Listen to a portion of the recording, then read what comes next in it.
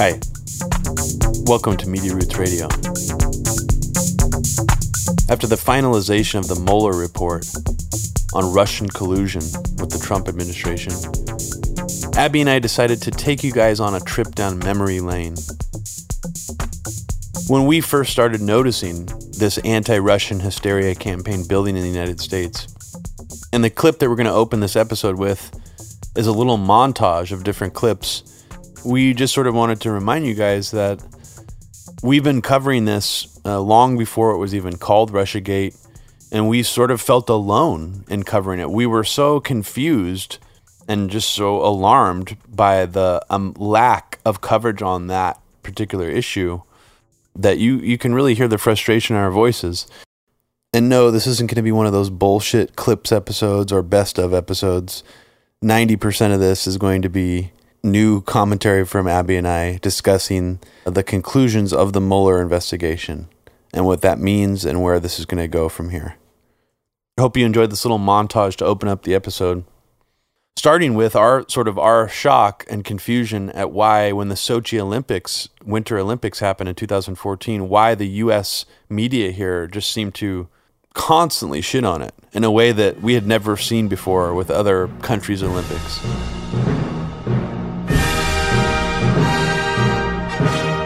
February 26th, 2014. Well, let's talk a little bit more about the Sochi hype, because I've never seen... I guess I don't remember when the Olympics were in China. I don't remember the media honing in on organ harvesting and the execution of Falun Gong prisoners and labor camps of Falun Gong practitioners and stuff like that. It's clearly disproportional. Oh, and it was interesting to me too, the way that they kept comparing Putin to Hitler on the radio. I was listening mostly to the radio, and they were like, nobody has seen this much direct involvement, investment from a country's leader before into the pride in the Olympics since Hitler's 1936 Olympics in Berlin. That was sort of one angle of it. The hotel conditions were another angle of it.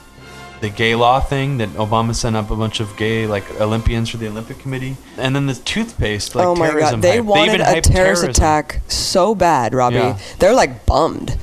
They're probably crying that a terrorist attack hasn't happened in Sochi. They have wanted that shit so hard. Yeah.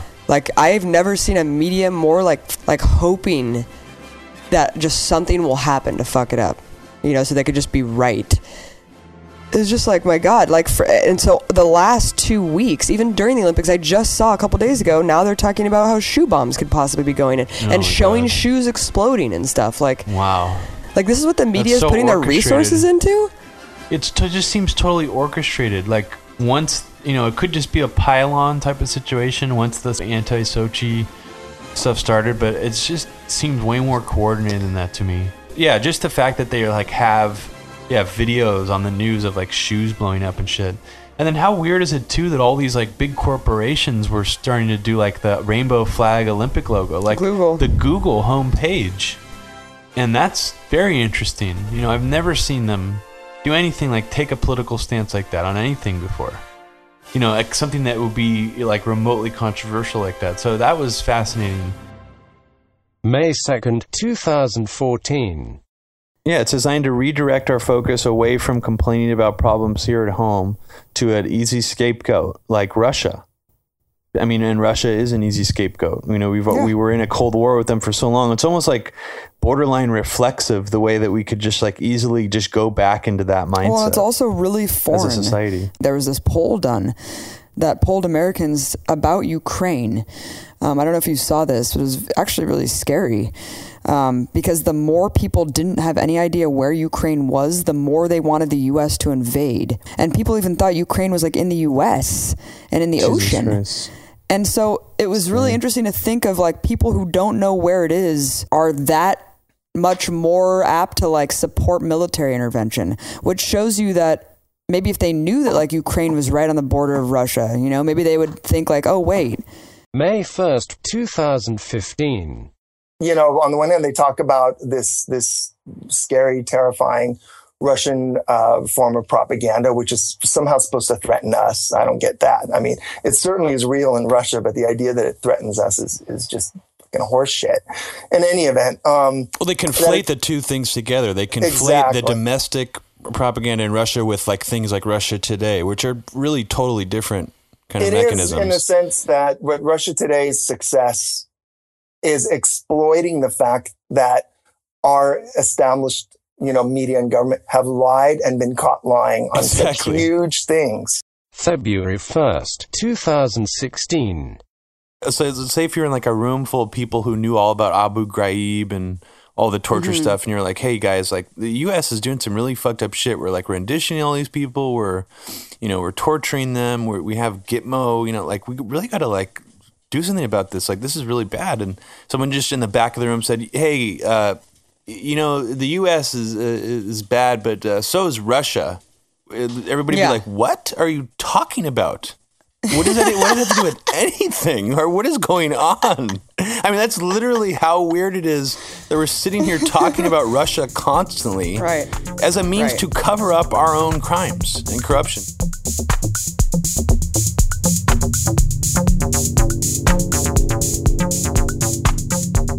Welcome to Media Roots Radio, everyone. This is Abby Martin.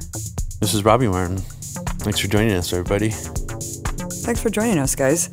On the last podcast, we discussed the Christchurch massacre in New Zealand, and we got some feedback about that from some New Zealanders and Australians who said that, we didn't talk about the Prime Minister, Jacinda Ardern, and I'm probably pronouncing her name incorrectly, but her reaction to the massacre. And before we get into the Russiagate revelations and the Mueller report coming to a conclusion, I just wanted to give a shout out to the Prime Minister of New Zealand for her response to the massacre, because I think that's something that every politician should take to heart. She basically said she's never going to mention the guy's name who committed the massacre.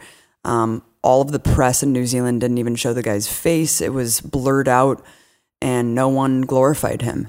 Unlike U.S. news and corporate media, who will just ad nauseum show the person's face, talk about the person instead of the victims of these horrific crimes. So I just really appreciated what she did. She also, wore hijab. She went directly to the Muslim community and was just very respectful. And you saw a lot of news anchors also wearing hijab out of solidarity. A lot of them were speaking Arabic out of solidarity with the victims. It was just a completely topsy-turvy world than you see the U.S. react to these kind of things, which are becoming far too common in America. So just wanted to mention that before we continue.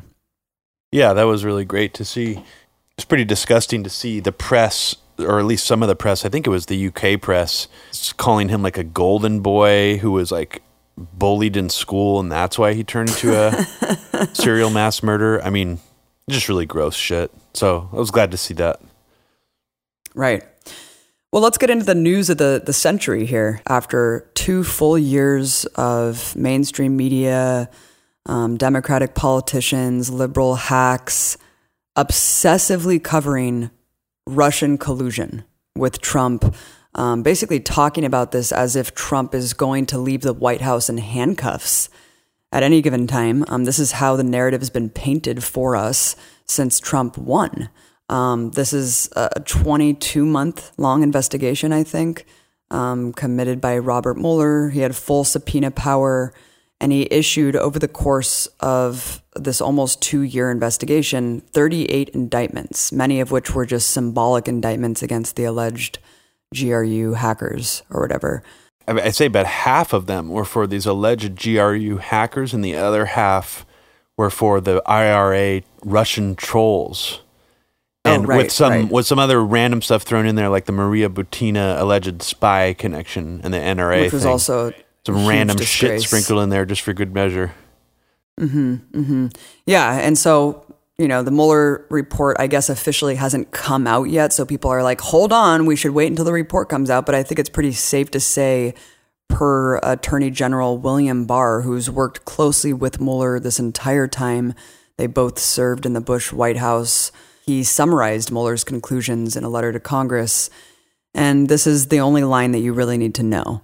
quote, "The investigation did not establish that members of the Trump campaign conspired or coordinated with the Russian government in its election interference activities." So from the very beginning, Trump has been saying that this is a witch hunt and that there was, quote, "no collusion." And he was right. There was no collusion, as we've known all along, Robbie, and that this pretty much was a witch hunt because there was no collusion. And this was just kind of a desperate measure on behalf of the Democratic Party establishment to absolve themselves from responsibility and to absolve Hillary from responsibility for losing to a reality star billionaire.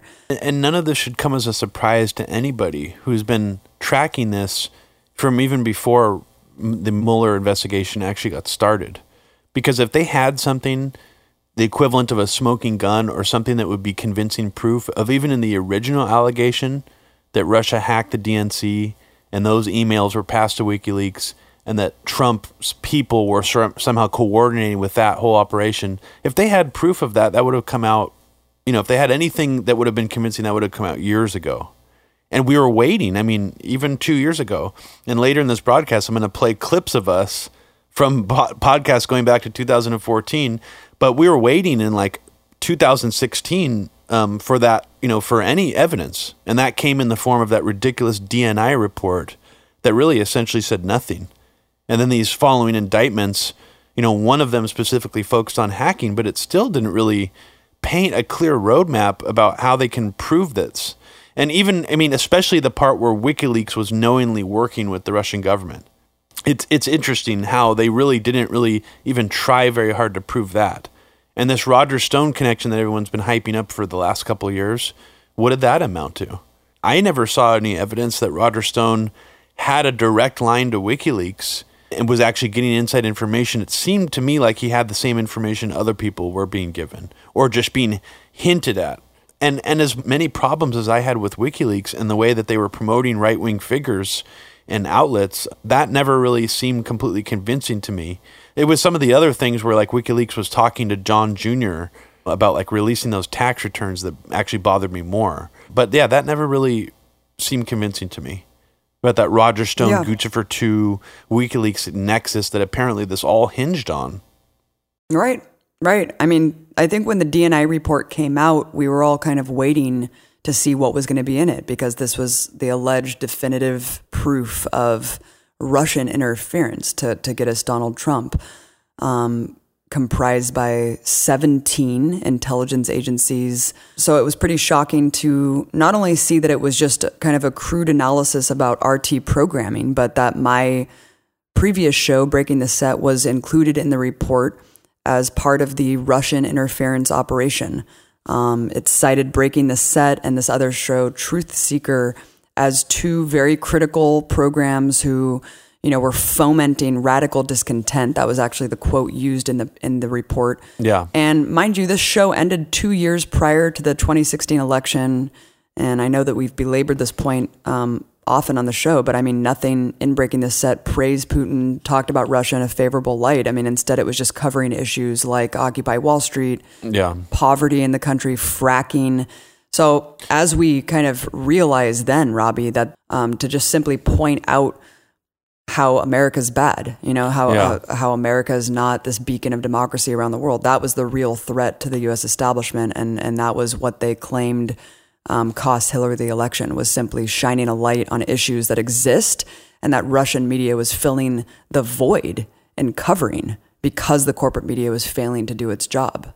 Let's take us back to that time period. This is, I guess, 2 years ago now, over 2 years ago, where this was what we thought was the proof that was going to be shown to us to prove all this long before the Mueller investigation started. So let's just play this.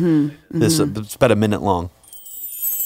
Just talking about how insane the report is and how it's just completely anecdotal, weird things that actually would appeal and apply to Democracy Now!, the Young Turks, fracking, calling out the two-party system. All of these things are things that I think a lot of progressives can agree upon. So it's quite odd that they're pointing at very generic things that, are kind of commonplace criticisms of the U.S. government and its system. Well, they're basically, they're being as vague as possible because they're trying to make the very weak case the case they're making is very weak because of what they show as evidence that somehow Russia, using RT and other means, has like undermined Americans' confidence in their own country and their own system, like as like a campaign to propagandize the American public. But they're not making that case very strongly. The examples they're using are poor. They're not timely. They're, like you're saying, they're from 2012. They're about issues that RT talked about a lot that had nothing to do with the election cycle, that had nothing to do with Hillary Clinton or Trump. You know, if anything, they were just critical of Obama, and they're not even really making that case. So that's us from January 2017 discussing the DNI report. And there are other parts of the podcast where we're just completely confused about why this was the report they decided to release. Because it makes a very, very weak case. And let me see if I could just find our reaction to just how our shock. The more paranoid part of me actually thinks this is on purpose, like a punt. Like it's not, they're not trying to make a very strong case. I don't know why they wouldn't be trying to. Or are they that dumb? But how is that possible? Think about it for a second. Like we have one of the best intelligence agencies in the world, if not the best. And this is the best thing they can come up with, like right before, if they're trying to delegitimize Trump or trying to like embarrass Trump or whatever, this is like not a very good attempt. So that was our initial reaction to just how weird it was that was the culmination of all this hype that we had been hearing about the 17 intelligence agencies all agree that Russia tried to interfere in our election. And it was mostly a report about 2012 that quoted your Breaking the Set reports from around that time period. And we were just blown away that was, according to all, and it wasn't just the government released this and just put it out there. It was like the neoliberal establishment, the mainstream media all ran with it. And we're like, this is the proof. This is it. This is a slam dunk. I think that was the most surprising part to me. And maybe it shouldn't have been surprising considering what we know the corporate media does on a daily basis to sell these kind of narratives.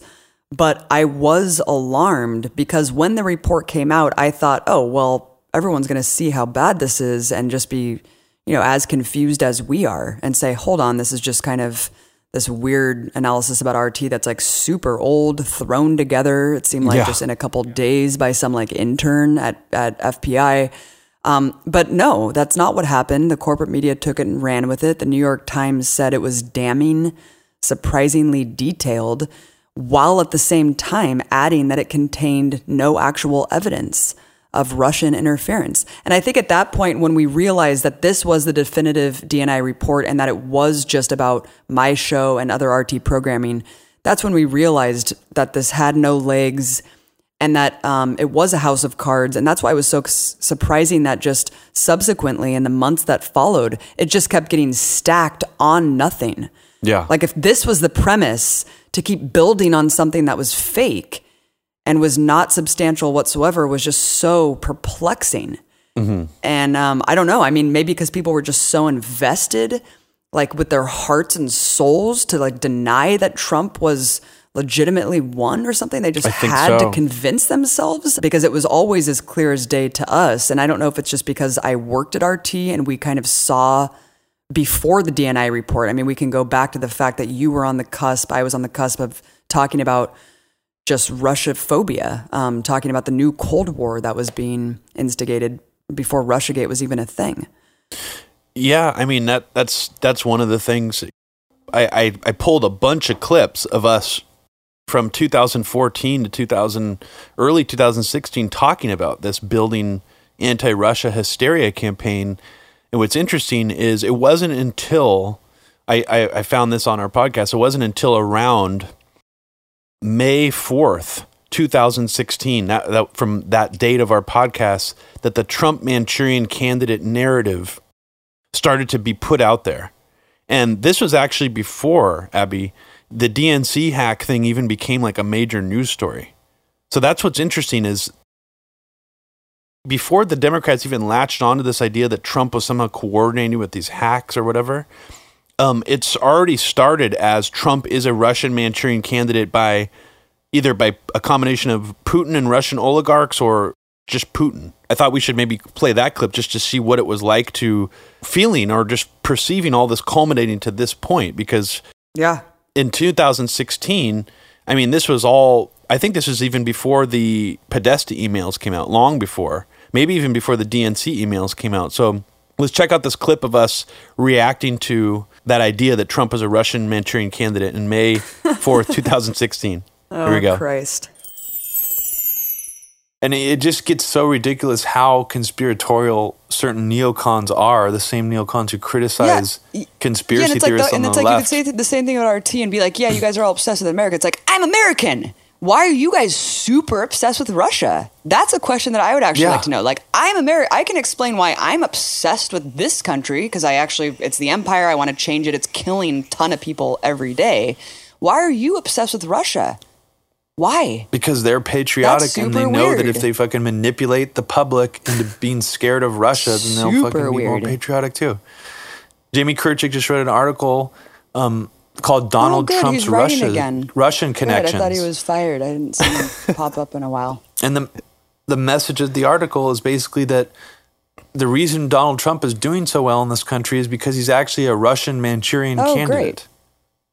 And that his rise is due to all these secret oligarchs and like Russian, like power brokers who are like making him rise to power. Okay, Jamie actually needs help. That's actually psychotic. This is coming off of the heels 2 weeks earlier. Max Boot and Jamie Kirchick and all these neocons were all retweeting this story about how like all of Trump's followers on Twitter and like Twitter retweeters were all Russian sock puppet accounts. Excuse me? Yeah. So basically saying that like Trump is like a coup d'etat, like Russia is like so Trump is so us. Jamie Kirchick saying Trump is a false flag. Yeah. So I guess that was our first indoctrination into learning about the early stages of that narrative, which is kind of interesting to hear us talk about that now because we were already learning that the neocons were trying to say that these hashtags to promote Trump were Russian bots even as far as May 2016. It's crazy. It is interesting. Sorry for interrupting you so much during that broadcast, but it is interesting to hear that Jamie Kirchick was sowing the seeds for that well before the Russiagate narrative came to light, isn't it? Oh, it's fascinating. Yeah. And it again brings us back to the idea that the neocons, not the liberals, not Hillary's campaign, the neocons, the actual literal neocons in DC were the ones at the tip of the spear, the canary in the coal mines for this propaganda operation. I mean, even if we want to talk about the Steele dossier, which is something that Don Jr. and even Trump love to talk about all the time now, and interestingly, this is to me what's most fascinating is they always take the Steele dossier only back to Hillary Clinton and John McCain. But when you actually look at the history of Fusion GPS and who originally hired them, the group that was responsible for the Steele dossier, they were originally hired to do Trump opposition research, not for the DNC, not for Hillary's campaign, but by the Washington Free Beacon, and a supposedly independently run neoconservative outlet. This is important because it means that the neocons, along with a lot of Republican establishment people, were trying to figure out a way to take down Trump even before this Russia, the DNC got hacked thing. So I think that's another example that we just pulled up of how the neocons were the ones originally pushing this narrative before the liberals ended up picking it up. So it is quite odd. And then, of course, Alliance for Securing Democracy comes out 2 years later, which is essentially a Russian bot tracker. So they were already planning. I mean, this is probably already in the works for years before they actually launched that think tank. Yeah, absolutely. I mean, the biggest revolution that came out of this entire investigation was the fact that Donald Trump paid off a porn star, potentially violating campaign finance laws, which I actually never understood why that didn't end up violating campaign finance laws. Like, I thought that's what they were going to take him down on. I was like, well, it's not collusion, but at least they found this kind of wrongdoing. And in fact, nothing happened with that. And I thought that was strange. But one other thing that came out of this whole thing was that, it wasn't necessarily Russian collusion, but they used that the Trump team met with Russian officials at the behest of Israel as part of that narrative. And so there was Israeli collusion, and there continues to be Israeli collusion, but of course no one discusses Israel as a foreign nation. Instead, just a bunch of Christian Zionists have to like pledge dual loyalty to Israel. But I mean, if you're going to talk about collusion, it's just so much more of a cut and dry case. And it was just weird that was obfuscated, that like the meeting with the Russian officials was to try to convince other members of the National Security Council to vote on Israel's behalf. Yeah, and there was that other weird apparent meeting at Trump Tower where some supposed Russian agent was trying to get the Trump administration to like remove the Magnitsky Act or something. Right. So they can bring back the ability to adopt Russian children, which was something that Russia put a stop to, I don't know, sometime in the last 5 years. Whatever came of that, is that even really broken down in the Mueller indictment so far? I don't think it was. It just mostly came out in the form of media leaks and hype. And look, just for the record, I wouldn't put anything past the Trump administration. I think that the Trump administration is super sloppy, super crazy. So if Don Jr. was going to meet with some Russian official to discuss and plan some kind of removing of sanctions, that wouldn't surprise me at all, actually. But the thing is, we haven't really seen any of this being proven and really broken down. And on top of that, if that's the kernel of truth in this whole thing, and that's the smoking gun, it really shows how ridiculous it is, because the whole original charge was that this was the Trump campaign itself and people from it were colluding with the Russian government to throw the election. That's the overall charge. And if that was true, we would have already seen proof of that. That's the thing. That's right. The thing I keep going back to. You and I knew that when this Mueller investigation wrapped up, there wasn't going to be any proof of that by the other end, because it would have already leaked long ago. They would have already tried their biggest volley years ago when it mattered the most. So I don't really understand what the purpose of this was at the end of the day. It's odd. I mean, was it to rehabilitate the intelligence class? I mean, Peter Dale Scott was sort of speculating that, that our corrupt intelligence class in our government had just gotten so tarnished that maybe that's part of why they're doing it, is because they want to seem like they're morally superior to Trump. Like, you should trust us the next time around because we won't let this kind of thing happen again. Someone this crazy. I mean, there's been that theory that it was done to rehabilitate the intelligence community. I just think that there were warring factions within the establishment, and I think that Trump wasn't really at odds with the quote-unquote deep state or the intelligence community. He continued NSA spying. He's continuing all of the worst possible things that the intelligence community is committing criminally around the world. So I think that just him being at odds with like certain figures within the establishment just doesn't mean anything. They didn't like Trump. They thought that he was a wild card. And so you saw certain figures trying to out him because they thought that he kind of embarrassed the sanctity of the position. And that's really what it comes down to. I think that, again, it was Hillary's turn. And so anything that they could have done to prove that it was her legitimate turn and that Trump won with the help of Russia. But again, like the fact that we already knew about the troll farms and the Russian ads, like we knew from the beginning that that's all they had, really. And so all of this other stuff constructed around that was just hot air. And it's just kind of embarrassing. It's embarrassing for the people who focused on this every single day. It's embarrassing for Rachel Maddow. It's embarrassing for everyone. And everyone across the board, and I'm including right-wing media as well, because we know that Fox News, The Federalist, Daily Caller, Gateway Pundit, none of these publications would have been doing critical thinking or fair reporting about the Russiagate narrative if it wasn't all hyper-partisan knee-jerkery nonsense. Of course. If it was a Democrat in office, I really doubt that we would have seen any lucid like analysis from any of these publications. So it's embarrassing to see the kind of the hyper partisanship for them and being given accolades like, oh, they got it right. Yeah, like the Federalist. Why don't we give accolades?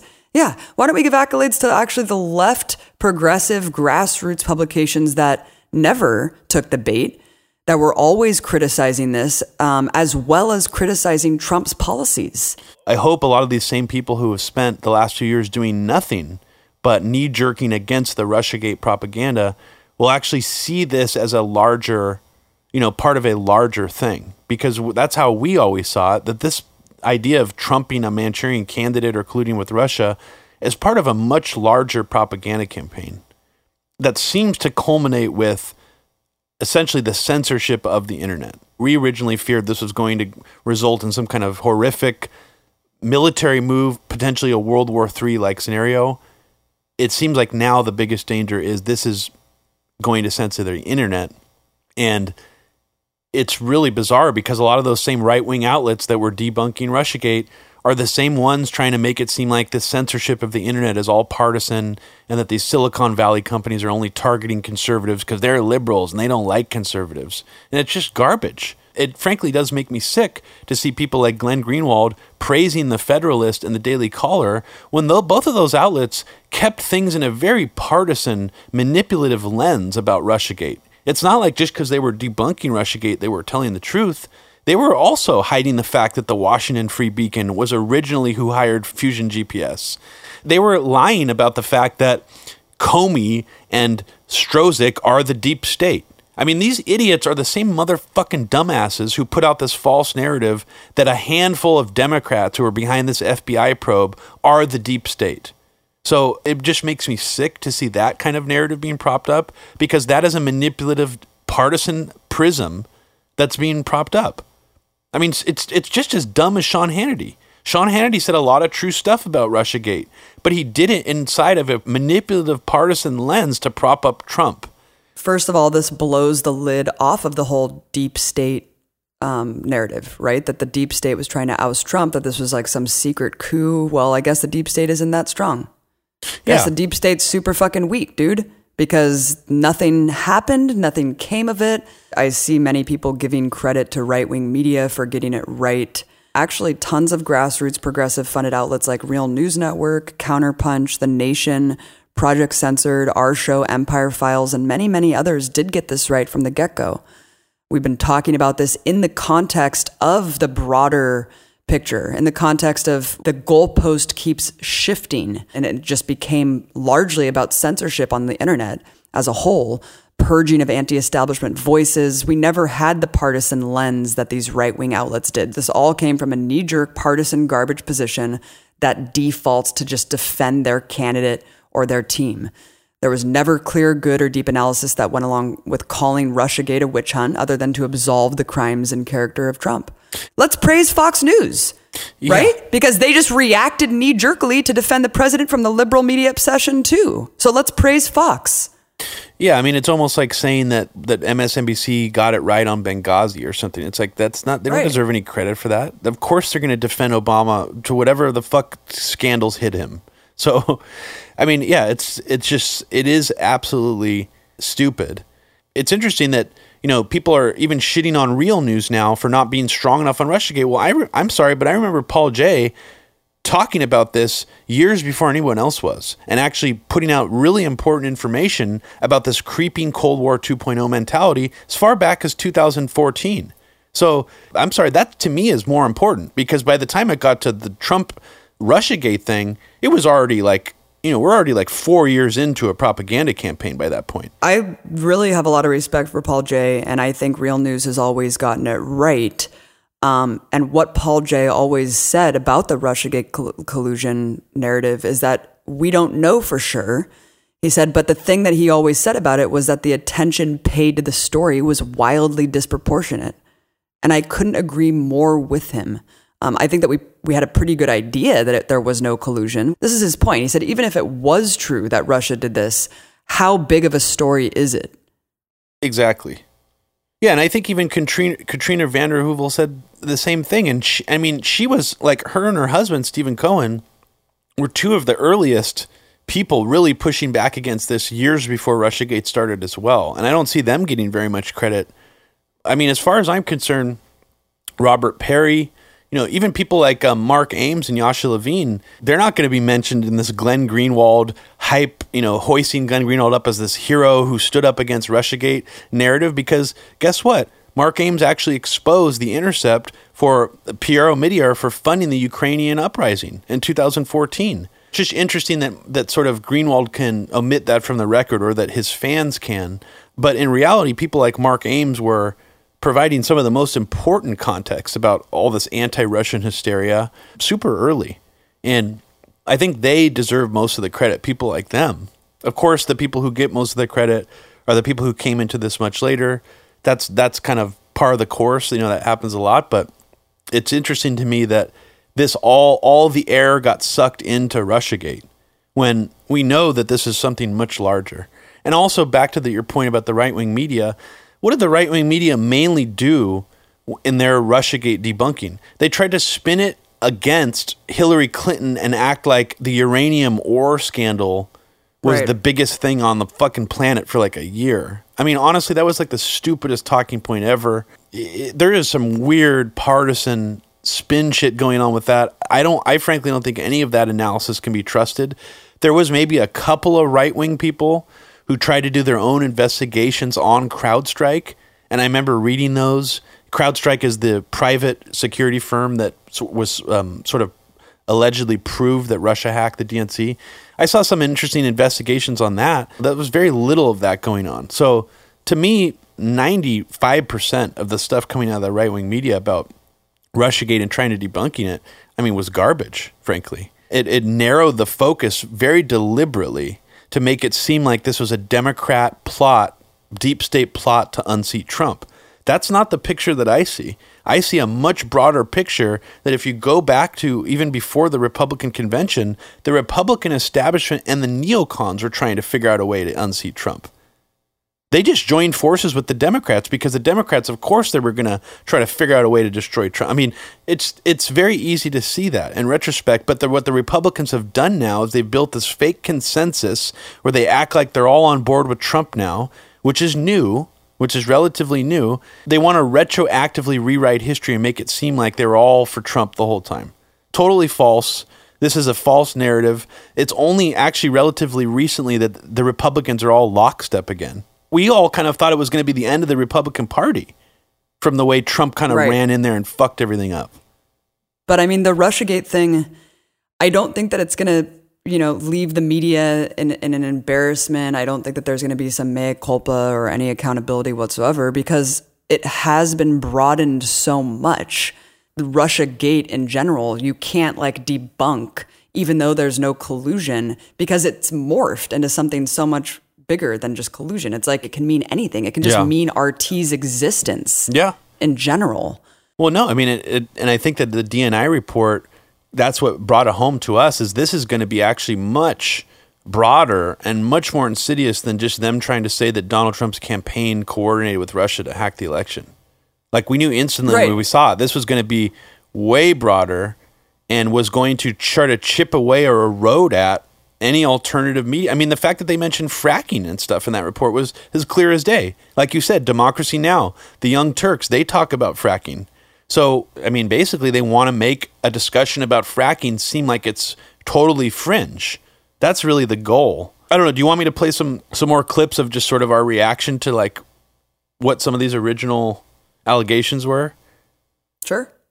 So here's one of you reacting to, even before they tried to tie Trump's campaign to the actual hacking. This is with the story, Abby. I don't know if you remember this, but here's you reacting to it, which I thought was quite funny. Now we're so afraid somehow that Trump is that here and that he's been put up to it by Putin. Are you kidding me? We've really gone that far?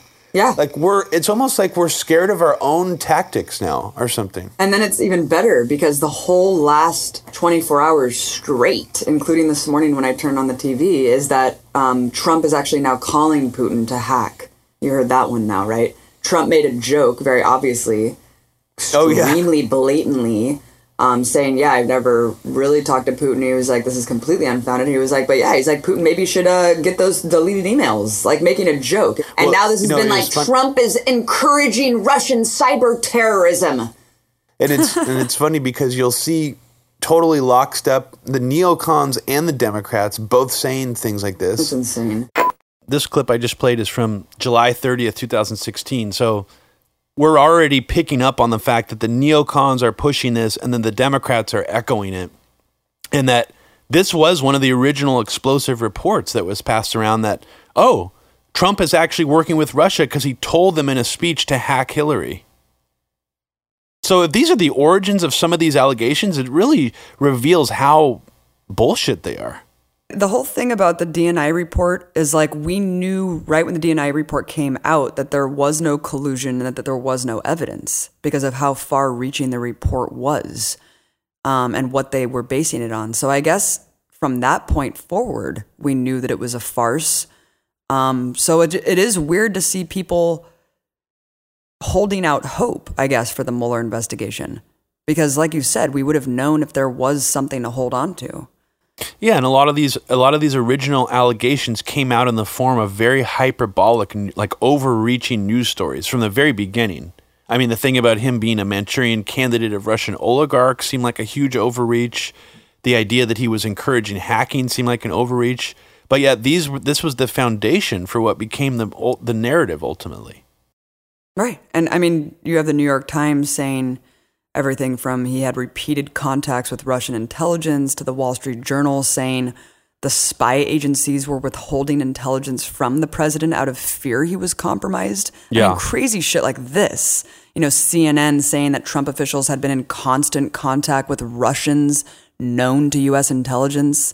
Like, what does all that mean? You had the former director of the CIA who helped kickstart the investigation that led to the Mueller probe saying Trump was guilty of, quote, high crimes and misdemeanors, committing acts, quote, nothing short of treasonous. Yeah. It was just insane. Hillary Clinton saying that the Russians could not have known to weaponize political ads unless they were guided. Like, really? Russians are that dumb that they don't understand that putting an ad of a swole Bernie Sanders, I mean, that's not that's not particularly savvy. But somehow they needed direction from Donald Trump in order to plant those ads. Yeah. Super, super bizarre.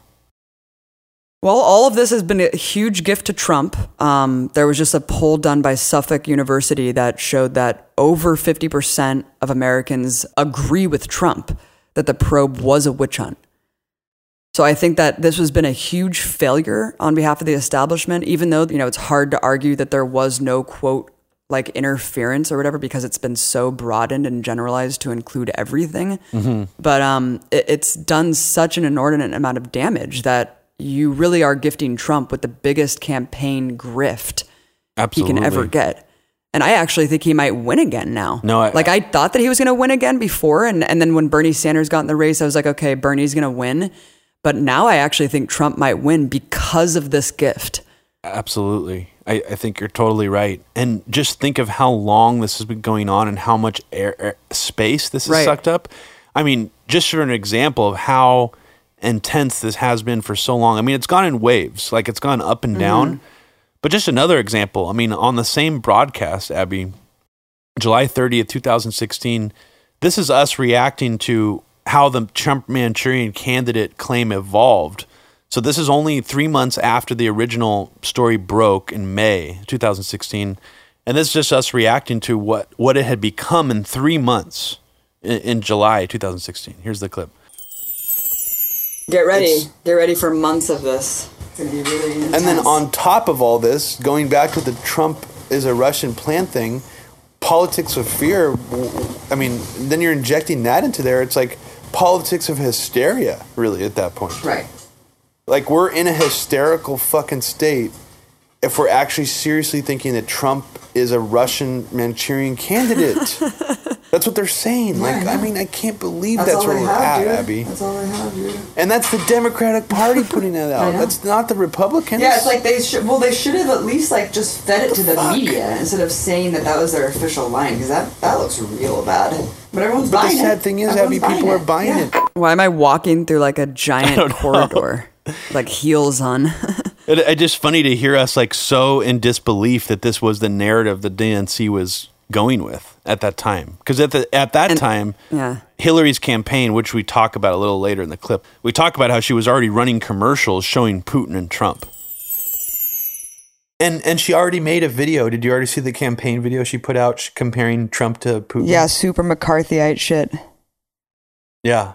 I think we were saying that on the last podcast, that that's going to be something she might do or something, or I don't even remember, but I just don't understand where it's going to go from here. Right. In July of 2016. I mean, that's incredible that's how much they were leaning into that narrative around that time. It makes me so sad to hear us speculate, get ready for months of this, not realizing that we really were going to experience years. Oh my God, yeah. Really, really creepy to see all these people not only saying that there's nothing in the leaks, don't look at them, don't worry about them. They're also saying that it's Russian. Oh my God, dude! It's a Russian coup. I thought when we were talking about this at first, we thought that it was like, you know, oh, how ridiculous! Of course they're going to blame Russia, Vice, BuzzFeed. But then I didn't realize that the campaign was going to do it. It's off. It is everywhere, and it's not people on the right wing. It's the most embarrassing thing I've seen happen to the left and the Democratic side of politics in this country in a very, very long time. I cannot think of the last time I was this embarrassed. Yeah, it was funny when they refused to cover the leak, and then when they were forced to, it just immediately started talking about Putin. I was like, wow, that was fast. That was a fast turnaround. Yeah, you know, it was like, okay, good, they're finally covering it. Oh, Manchurian Candidate. Whoops. It's too bad. Yeah. I mean, it's been so normalized now that it's just like, oh, well, you know, I mean, every time you turn on corporate media, it's like they're just constantly talking about Mueller and the Russia thing, that it's just like you forget how insane that really is, that they've been doing that for 2 fucking years. Yeah, and it's clearly a coordinated campaign of some kind. I mean, it's been hatched in the think tank culture, the corridors of DC, and has been unleashed, you know, into this much bigger sector, which is essentially the mainstream media and this pundit class. And yeah, they don't stop. I mean, it'll be interesting to see where it goes now that the Mueller investigation is over, to see if like anti-Russian hysteria keeps building. I don't know where it's going to go from here. I mean, but we have clip after clip of us, you know, years ago saying like, how much worse can it get? It's already so bad. The anti-Russian hysteria has gone so bad. I don't know. It seems like it can go. I mean, even in August of 2016, we played those clips of Mike Morell saying that we need to kill Russians in Syria to teach them a lesson. And we're just sitting there thinking, Jesus, this is so scary. Where the fuck can this go from here? I mean, it's almost like they're trying as hard as they can now to make it seem like Putin and Trump are connected somehow, and that all Trump's people are working for Putin, like this guy Manafort, that got thrown under the bus recently by the Trump campaign. So I honestly don't know where it's going to go. And here we are. Yeah. And a lot of these people who are saying, you know, they've only been focusing just on Russiagate because they were upset at how much oxygen was kind of removed from Trump and his horrific crimes. That's what we've been talking about for the last year at least, because we were so exhausted with the incessant Russia coverage from the mainstream media and the alternative media and, you know, the right-wing media, like default debunking this stuff, that we were just curious, why was there no coverage of Trump's actual war crimes? Why was there no coverage of Trump's imperialism? And instead, there was just kind of this adoption of the right-wing narrative that he was ending the wars, that he was standing up to the deep state. That's, I think, what was actually the biggest negative effect of this, was that a lot of alternative media got sucked into right-wing narratives and caping for Trump. Yeah, actually providing cover for Trump. Yeah, essentially that's what they ended up doing, even if that wasn't their intention, because they ignored, like you're saying, all these other things. And the idea that a lot of them even got sucked into that deep state versus Trump narrative. Yeah, it was really shocking how much time has passed and how little coverage from some of those people, you know, Trump's foreign policy has actually gotten. So, right. In a way, you know, this Russiagate thing really helped shield Trump, right, from not just his Democratic opponents, but also like his leftist, you know, people on the left who should be opposing him. We did the Trump expanding the empire we tried to debunk that whole Trump is ending wars, Trump is standing up to the deep state by just talking about facts and going past the rhetoric and looking at the actual policies and seeing how it actually was the opposite of what he's saying. So it was really unfortunate where you saw a lot of like good faith being taken from Trump's tweets and rhetoric. I feel like they should be out there actually being adversarial towards who's in power right now. And it's not the Democrats. So ultimately, that's what's real. Elliot Abrams and John Bolton are still in office. Netanyahu is still best buds with Trump. This is all real. This is all really happening. So I've never believed that Trump was a Russian Manchurian candidate, but I have believed for a long time that he's extremely dangerous and needs to be fought against. Even Michael Tracy gets like retweeted by Don Jr. now. And he doesn't even say anything about it. Like, so it's like at that point, it's like, come on, dude. Like, you're getting retweeted by the son of the president of the United States. You're no longer an adversarial journalist.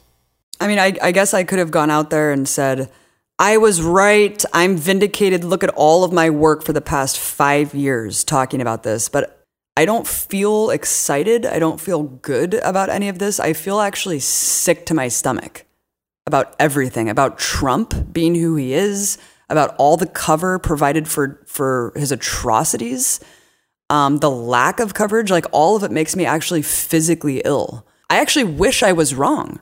I really do. I wish that something came of this. I wish that Trump could be unseated. I wish that there was something there that could justify all of this waste of fucking energy and time. No, I don't know, man. I understand where you're coming from. I mean, it is, it's a weird thing. I mean, I don't think it's a time to celebrate. And also, I don't agree at all with some of these people saying that the mainstream media has been the most embarrassed it's ever been. No. Absolutely not. They'll just continue on business as normal. I mean, I think... No, and you've already seen their spin. Their spin is the indictments that came out. Yeah, exactly. You know what I mean? Yeah, and I also think that the media, I mean, if anything, the media hasn't lost credibility or been embarrassed because they have focused so much on Russia. I think it happened even before that. They got so regretful at basically giving Trump billions of dollars of free airtime during the election that they like turned against him, and they openly despise him now.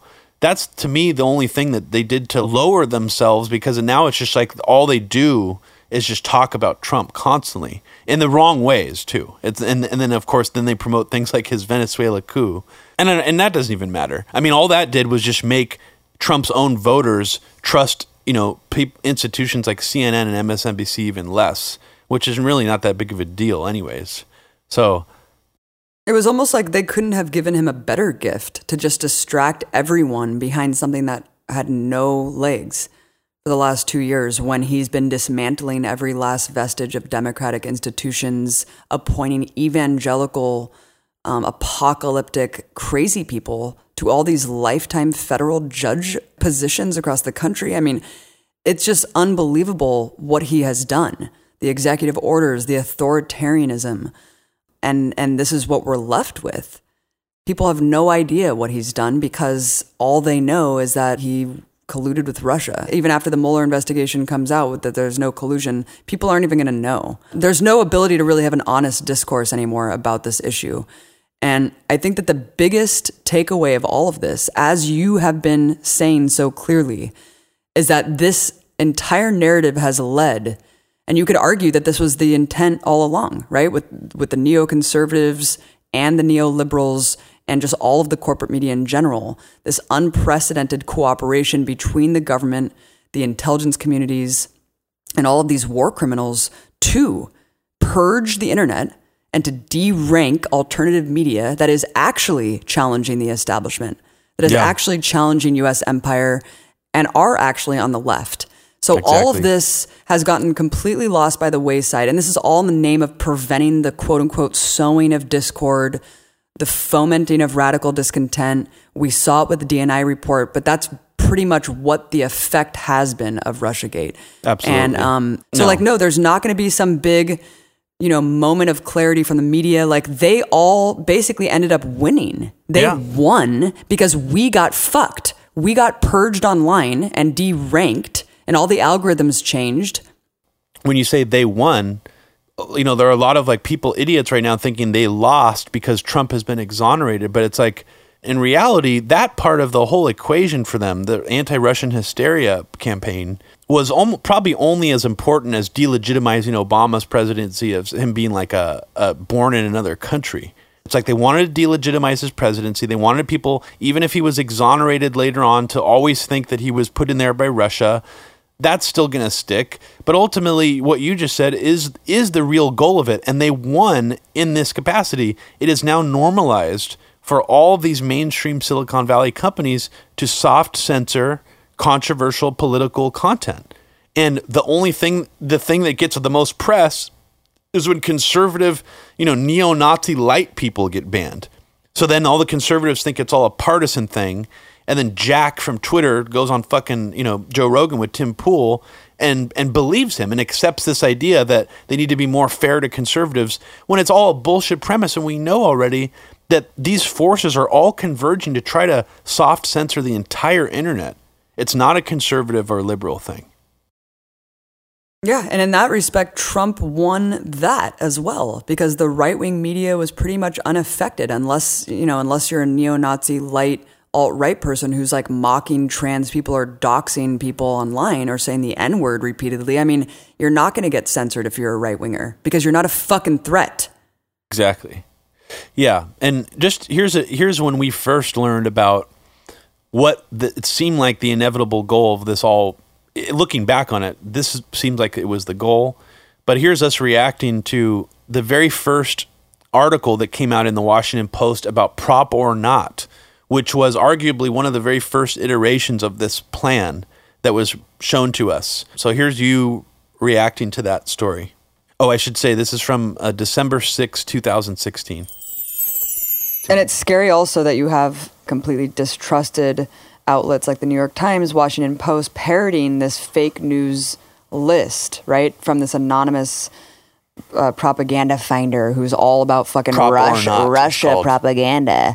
It's unfortunate because instead of analyzing this and going through and countering this in some way, while at the same time acknowledging that some of the sites were fake news sites, like these random fucking blogs that are wrong all the time and have outrageous headlines. Yeah. That's insane because they're punching down to the people, like I said before, doing the real work. Truthdig, Counterpunch, amazing journalistic outlets that we should be going to for news.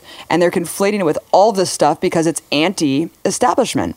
It's so crazy, the reality that we're living in now. It's like they are incapable of introspection at all. Like they won't accept their own faults for why Hillary lost. They refuse to acknowledge anything that they did wrong.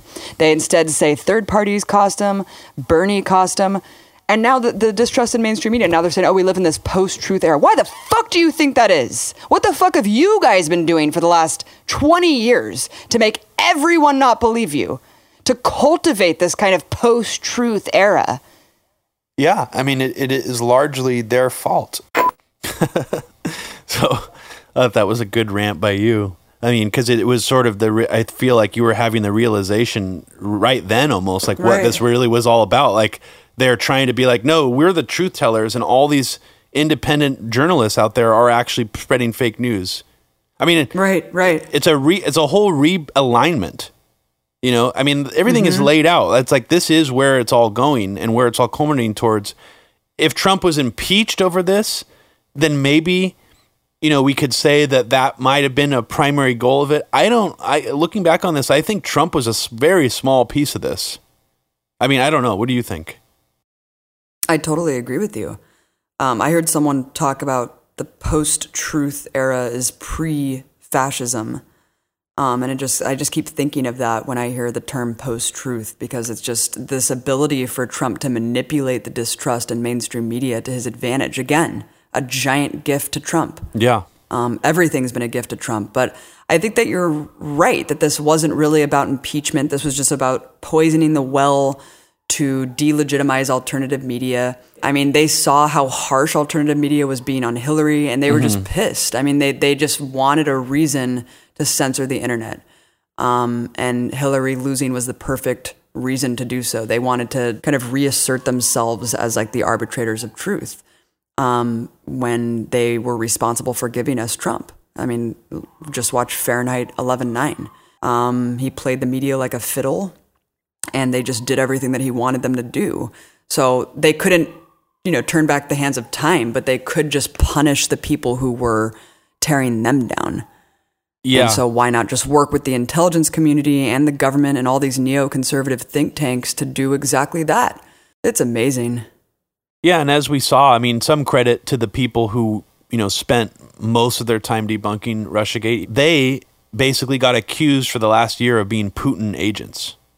And you saw it time and time again. Anytime somebody from the left, would debunk Russiagate or tried to, who had a prominent following, they would get they would get attacked on Twitter or on social media saying you were working for Putin. And that mentality still persists. So that's a very dangerous mentality. And I don't know where that mentality can go now. If that xenophobia or that paranoia, what outlet that has to go now. It's interesting because now that this is sort of wrapped up, will the anti-Russia hysteria keep building in other forms? I think that it will, but I don't know where it's going to build. I feel like the last time we really saw it build, Abby, in a very strange and kind of telltale way was the Skripal's poisoning incident. That was a very bizarre, very convenient thing that happened for the UK and the US. I thought that was going to happen, that this would be another push to overthrow Assad. It didn't happen. And then it kind of died down again a little bit after that. But the Mueller investigation has allowed this anti-Russian hysteria to persist this whole time. So I guess that's my question now. What happens now that it's wrapped up? Where does this channel into now? Where does this energy go now? Is it just going to keep going into trying to soft censor the internet? Or is it going to go in other areas too, geopolitical confrontations like we saw at the end of the Obama administration with Ukraine and Syria? Already, Russia is sending military to Venezuela, apparently. So, I mean, I don't even know if that's true. That could have been a bullshit story that I read. But, I mean, there's things happening there. So, I don't know. I mean, we've been talking for years and years about where this is going to go. And I still don't know where it's going to go. But it seems like the internet being soft-censored is the main place that it's going and where most of that energy is being poured into right now. Good point. I think that where it's going to go is where it has been going, which is continuous neo-McCarthyism. Still just alleging that anyone who is talking about things that are divisive in America or covering real news is just a useful idiot for Russia and the Kremlin. That's not going to stop. And so anyone who's parroting things that RT talks about is still going to be called a useful idiot for the Kremlin. They're still going to be called Russian agents. And I don't think that's going to stop because you're talking about people like taking accountability and also reflecting on their own actions and words. And we already know that, things are so tribalistic right now and people are just doubling down on how wrong they are. I can't see that moment happening. I can't see people saying, you know what, maybe I shouldn't call someone a Kremlin agent because they're talking about like police killing black people. I don't think that's going to stop. The train has already left. It's like going full speed. Yeah. I'm careening off a fucking cliff. It's just going to be seamless is what I'm trying to say. It's going to just be a seamless continuation of the exact same McCarthyist Cold War 2.0 propaganda being peddled. Yeah. The same kind of fear-mongering about Russia because they just can't stop. They've invested too much into this narrative. It's really, really sad that this is where we're at, but this is where we have been for 5 years. Yeah. And everything Trump's done should have proved that he wasn't a Manchurian candidate. He's done everything at odds with Putin.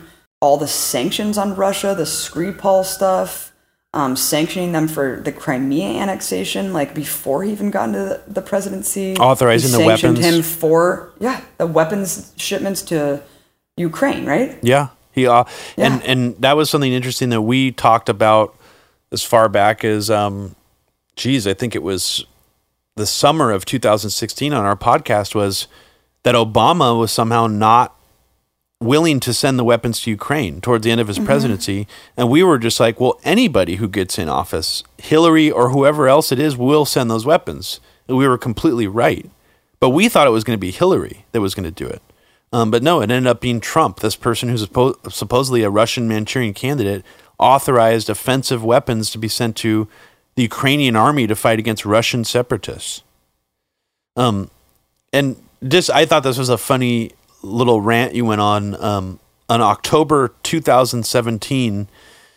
You basically just kind of got fed up with just how this was continuing, and like, when is this going to fucking end? And how obvious it is also, not just that the goal of this is to censor the internet eventually, but it's also to obfuscate and also sort of revitalize our image here that America's good and Russia's bad. It's meant to make us seem morally superior. Here's what you said in October 2017 on the podcast. Yeah, there was an article. The CIA, I guess, anonymously wanted people to know that they're planning a major cyber offensive against Russia. Yeah, that was I just saw the tweet. It was like from about an hour ago. That's incredible. And as we know, cyber warfare is perpetrated the most by the U.S., also regime change, and also usurping foreign governments and undermining the democratic processes of every country in the world that doesn't kowtow to its interests. So it is quite interesting that we have the audacity and the gall to stand up there and say, Russia, Russia, Russia, Russia, Russia. It's like, dude, look in the fucking mirror. Yeah. And it's just so funny too, because it's like the things that are coming out are all it's like they're just embarrassments for Hillary Clinton, who's not even in office in government.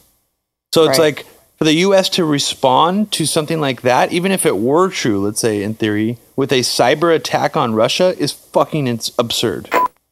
I had forgotten actually that was announced, but yeah, I mean, it's just, I think we just got exhausted by it. Mm-hmm. Pretty much in 2008, I think we covered it very little. We covered incidents involving Russia, like the Skripals and different things like that, and Syria, of course, and the geopolitical movements, but we hardly covered Russiagate. Frankly, we already felt like we were covering Russiagate since 2014, before it was called that. So it's kind of like, at a certain point, we had other more important things to talk about. But we continue to talk about what the goals of what Russiagate seem to be. We just paid less attention to Trump's own predicament in that. Because I honestly couldn't give two shits if Manafort and Flynn are in jail or any of those motherfuckers. Fuck those people. Right. Especially Flynn. He co-wrote a book with Michael Ledeen. I mean, it's hilarious to me how many people still tell me to this day he was some kind of anti-deep state guy that the deep state needed to remove. He co-wrote a book with Michael Ledeen talking about how to destroy Islam. I still have people saying Trump has nothing to do with the Venezuela coup. It's just astounding mental gymnastics and blinders on to defend this man because they just desperately want to believe in this sort of like coup narrative that he's somehow doing something good. I find it very, very amazing that 2 years in and all of the crazy criminal shit that he's done, and people are still just like, but what about Obama? It's like, what fucking about Obama? I was just going to say that it's just crazy that this giant conspiracy theory of Russiagate will not and does not discredit anyone who put it out there. None of the publications that published the Steele dossier, none of the people who are talking about the Russian collusion thing, the fact that he met with all these Russian intelligence officials, none of these people will be held accountable. There will be no accountability. But for people like you and me who dare to question official narratives like 9/11, we are tarnished forever in not only the mainstream journalistic establishment circles, but also alternative media. As lunatic truthers, conspiracy theorists, I just find that interesting. So when it's conspiracies that critique power and the power structures and also talk about the actual deep state apparatus that's continuous, that we understand is not a partisan thing, we're lunatics, right? Who aren't to be taken seriously, but just all of these people will continue to be the purveyors of great truths. Yeah. That will continue to shape our society and be taken seriously until they die, and then be heralded after they die as being these important figures. Yeah. And it's just quite a sad commentary on society. It really is, yeah. I mean, it'll continue to be that way, especially now that they're trying to wage war essentially on any form of alternative media that debunks their narratives that they're trying to put out. And just one other interesting fact I wanted to throw out there. I see a lot of people now saying, now that the Mueller investigation is over, let's open up an investigation on Obama for trying to, accused Trump of working with the Russian government for opening up this FBI probe, for surveilling parts of his campaign. I mean, in reality, it's very interesting, actually, if you look at all of Obama's statements about the hacking, about why he thinks the election happened the way it did, he has not said anything explicitly saying that he thinks the Russians threw the election, that the Russian hack was even done by, or that the DNC hack was even done by Russia. It's actually very interesting that almost everybody from his cabinet has come out very strong, echoing the DNC line about the Russian hack, echoing a lot of the hyperbolic claims about Trump being in bed with Russia. And Obama has actually not said anything. And even when asked about it by David Letterman on an interview after he left the presidency, Dave Letterman gave him a softball, say like he set it up for him. He's like, so how bad is this situation now that Russia basically like influenced the election? And Obama basically says that's not concerning to him at all. He's more concerned about Fox News, like in this post-presidential interview. And I just thought that was just so interesting because it was like the first time I've seen him being given an opportunity to speak on this whole Russia hysteria about the election being thrown. And he didn't play into it at all. So that's an interesting thing. And I think that's a part of the story that needs to be explored is why did Obama not go along with this narrative, at least publicly? And why did everybody else from his cabinet push it super hard, including Eric Holder, including even Ben Rhodes, who was very close with Obama, one of his closest allies in the administration. So that needs to be explored as well. And also, there's a lot of real information out there that creates interesting narratives about why Hillary lost that have nothing to do with Russia. Absolutely nothing to do with it. That's what any political historians need to be looking at now. Now that this is all over, it's like, why did Hillary really lose? There's a lot of interesting things to really explore there. I was just going to say that it's really fascinating looking back at this entire spectacle of bread and circuses, and what did we end up with?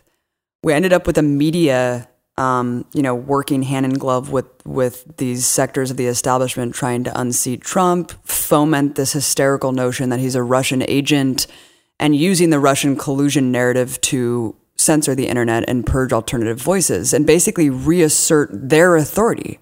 So even though they got this wrong and manufactured a false narrative, right, based on a fake premise, they themselves turned out to be the winners. No, they're not going to be, seen as a joke. No, they're not going to have to do some, big apology fest. No, they actually have made themselves more authoritative on these issues because, again, all these like official things now, like on Wikipedia or Encyclopedia Britannica, are now correcting the record for you. This is all an outgrowth of the Russiagate thing. It's just amazing to me that even though it's like the mainstream media's fault for propagating this hysterical myth, they still came out on top. They use it to their advantage to then censor the people who are getting it right. And I hope that now we can see some focus on Trump's atrocities and mass murder going on around the world. I would really like to see more of that. Yeah. Yeah, and just more journalism about the overall picture, how the military-industrial complex's relationship with Trump and all this other stuff. The amount of ink spent on Russiagate it just overshadowed almost all of it. So we really need to get back to the real shit. But we'll keep doing what we've been doing for the last 5 years, Robbie, which is poking a hole into these narratives. You're coming out with another installment of a very heavy agenda, hopefully in this next year. And we're just going to keep putting out this radio show like we have been since 2010, cutting through the partisanship, never taking sides, holding everyone's feet to the fire, holding power to account, because that's what journalism is. Yeah. And the people who are in power right now are fucking war criminals. Exactly. And we need to be calling them out. And I don't care about what fans we lose along the way. Like, we have a moral compass that's very strongly guiding this podcast and guiding all of the work that we do. And that's never going to be faltered, and it's never going to be diminished. Well said. Yeah. I mean, I'm proud of what we've done for the last few years on this podcast. We were covering this issue, this larger issue, a lot longer than mostly everybody else was.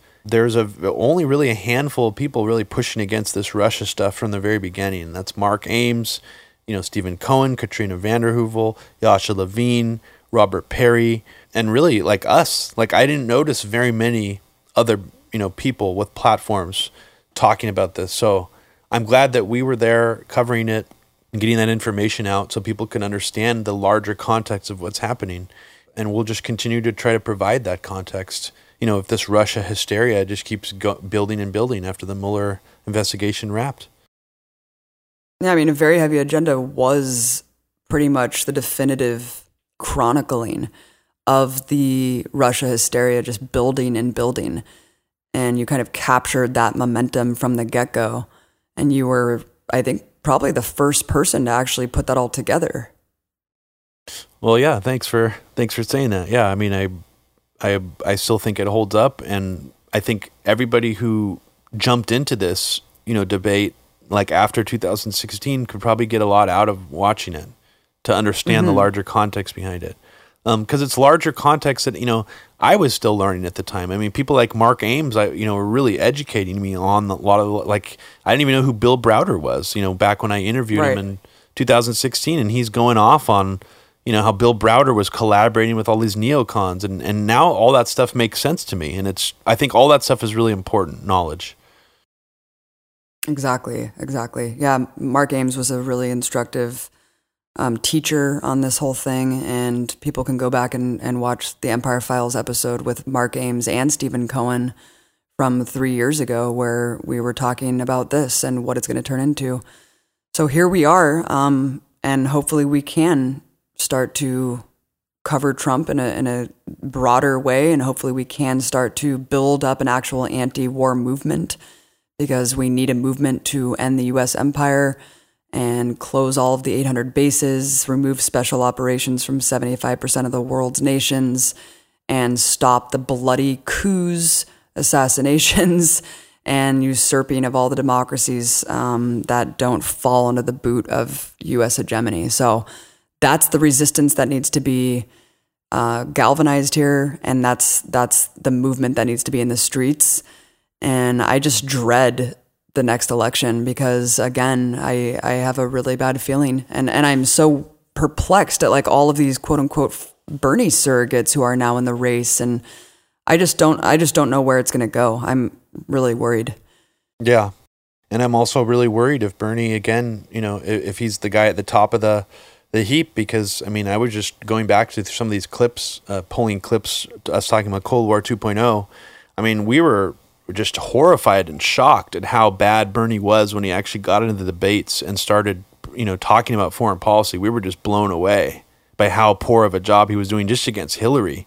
Not even talking about any of the sabotage taking place against him. I mean, we were just like, what is going on here? Like, as he just, throwing in the towel on the first debate, we were confused. So I'm really, I'm not holding out much hope at all. My God. Yeah. Good God. Well, yeah, I mean, sorry to end it on a negative note. Yeah, I know. I'm wondering if there's like but I mean, the good note to end this on is that, everyone is vindicated, but I don't really know where you can go with that, because we're living in such a bizarre Orwellian dystopian reality that like people are not going to even like accept that they were wrong. Exactly. So I don't know where you go with that information. I don't know how you can use that information, but other than just to kind of like know that, you didn't fall prey to this absurd propaganda fest. Like sometimes I just wish that I did believe all this shit. I wish that I really did buy into the US government and the empire, and I wish that I wasn't like burdened with this knowledge every day, because it's a lot more difficult, but that's the world that we're living in.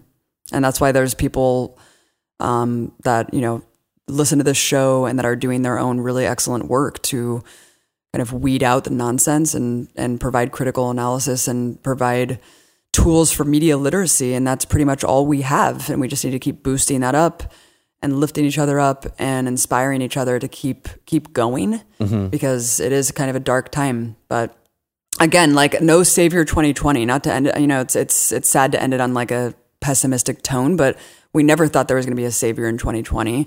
It doesn't matter who the president is. It's just depressing to think that Trump actually could win again, I guess. Who are they going to blame this time, Robbie? Maybe Russia again. I don't know. Or Iran. You know, if Trump loses, I don't know, man. Who the fuck knows? But thanks for listening. Thanks for listening, everyone. Donate to Media Roots Radio on Patreon. We have free sticker packs now for anyone who donates $50 an episode. Check it out. We have really awesome stickers that are made, and I'll throw in some extra stuff. Please become a patron for our show. Patreon.com/Media Roots Radio. Thanks, guys. Thanks a lot.